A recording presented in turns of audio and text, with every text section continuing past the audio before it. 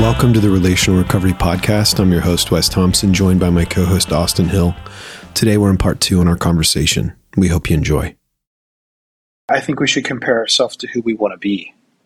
So, because what you're bringing up is backward, focused, like kind of comparing to who I was. But I think we need to do the same thing. I think that's good. I commend that idea personally. I think that's great, Austin. But I think also looking forward, so comparing ourselves to who we used to be 3 months ago, but then also comparing ourselves to who we want to become is helpful because again, it doesn't help me to compare myself to the guy who's being dumb. It helps me to compare myself to who I want to become.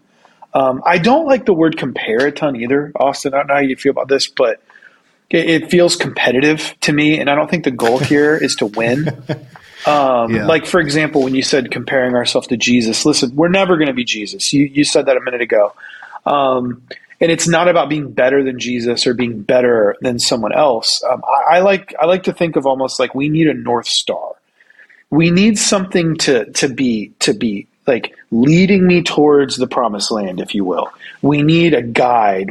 So if Jesus is that North Star, or if the way Jesus lived his life that we see in the Gospels and the Bible is our North Star, the thing that we're like, okay, this is helping me know where I need to get where I want to get to, then it's almost like, okay, I'm aimed at that. That's an ideal. That's the behaviors that I want to be embodying to the best of my ability. It's less about, hey, I got to be better than Jesus, or I got to be as good as Jesus. And it's more about, well, am I heading in that direction? Am I like going that way? Am I on that path, or am I heading somewhere else? Yeah, that's good. Awesome. What other thoughts about gossip do you have? I cannot remember if we spoke about how we can lean into gossip as a way where if we're in a conversation and you notice that somebody else is starting to, we're like, that could be gossip. But what I'm suggesting is we lean into that with that person, not to like, how do we respond? Like, if we're wondering how we respond to it in an appropriate way, because we can't control what other people do. And if you find yourself in the middle of a conversation and realize I'm now like, this is something that has turned into gossip, or I'm thinking it is, then the best thing that I think we can do is take that focus of the conversation onto the people that are in the current conversation, not external people. So it's just like, what is the thing because what it does is it helps identify what that person who you're talking to, what their stated values are. And then we are able to identify, like, what is it that's driving this person to do that? So I'm saying that because it connects to what the first point was of gossip, using gossip as deflection, where I'm saying we as leaders, and if you're in like every one of us anyone who's hearing this is a leader in their life. And if you want to be a leader in your life, you need to figure out, like, how do I use the situations I find myself in to help improve the people around me and improve myself? That's what we need to do. And when we find ourselves, not if, but when we find ourselves in a conversation like this, it's change the direction of that conversation towards, like, man, this, like, it seems like it really bothers you. Like, we're just going to use an example of someone's gossiping about someone being a jerk. It's like, it seems like it really bothers you when people don't treat someone fairly. Why? Like, why is that a problem? But so like what I'm saying is, like, don't be mad and, like, it's like, oh, we have to end this conversation, right? We're not going to talk about people. Just direct the conversation with questions. It's like, I'm hearing you say that it bothers you that people are jerks. Like, is it? So to me, that says you don't like it when people are taking advantage of somebody, or when things aren't fair. Like, why? Make it about that person, because you're directing the conversation without being unnecessary confrontational.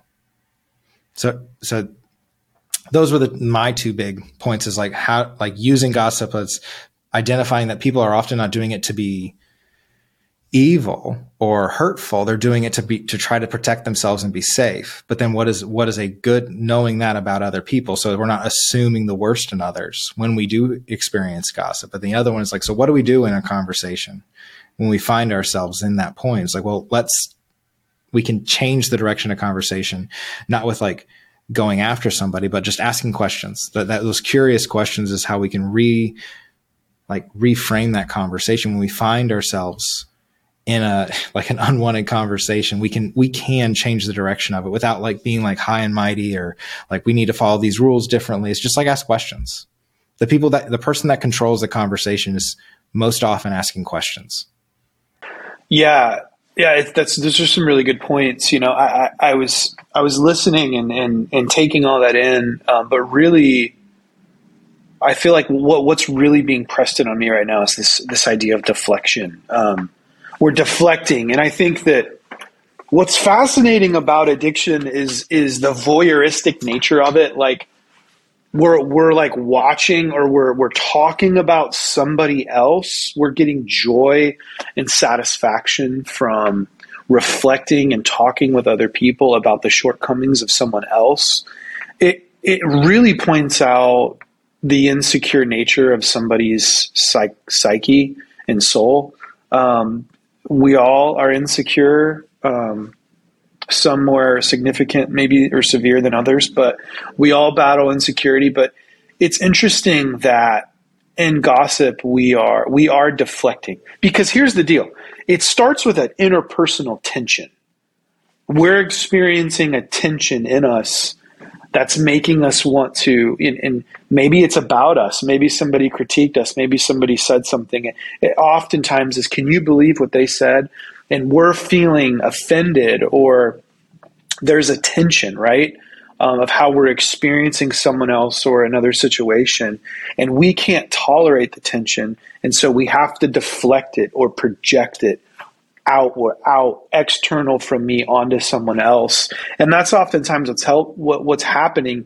And I'm reminded of, my friends at Built to Lead. They always talk about how we come into the world self-centered and others controlling. And the goal, the movement towards maturity is to be core-centered and self-controlling. So instead of self-centered and others controlling, we're to be core-centered and self-controlling.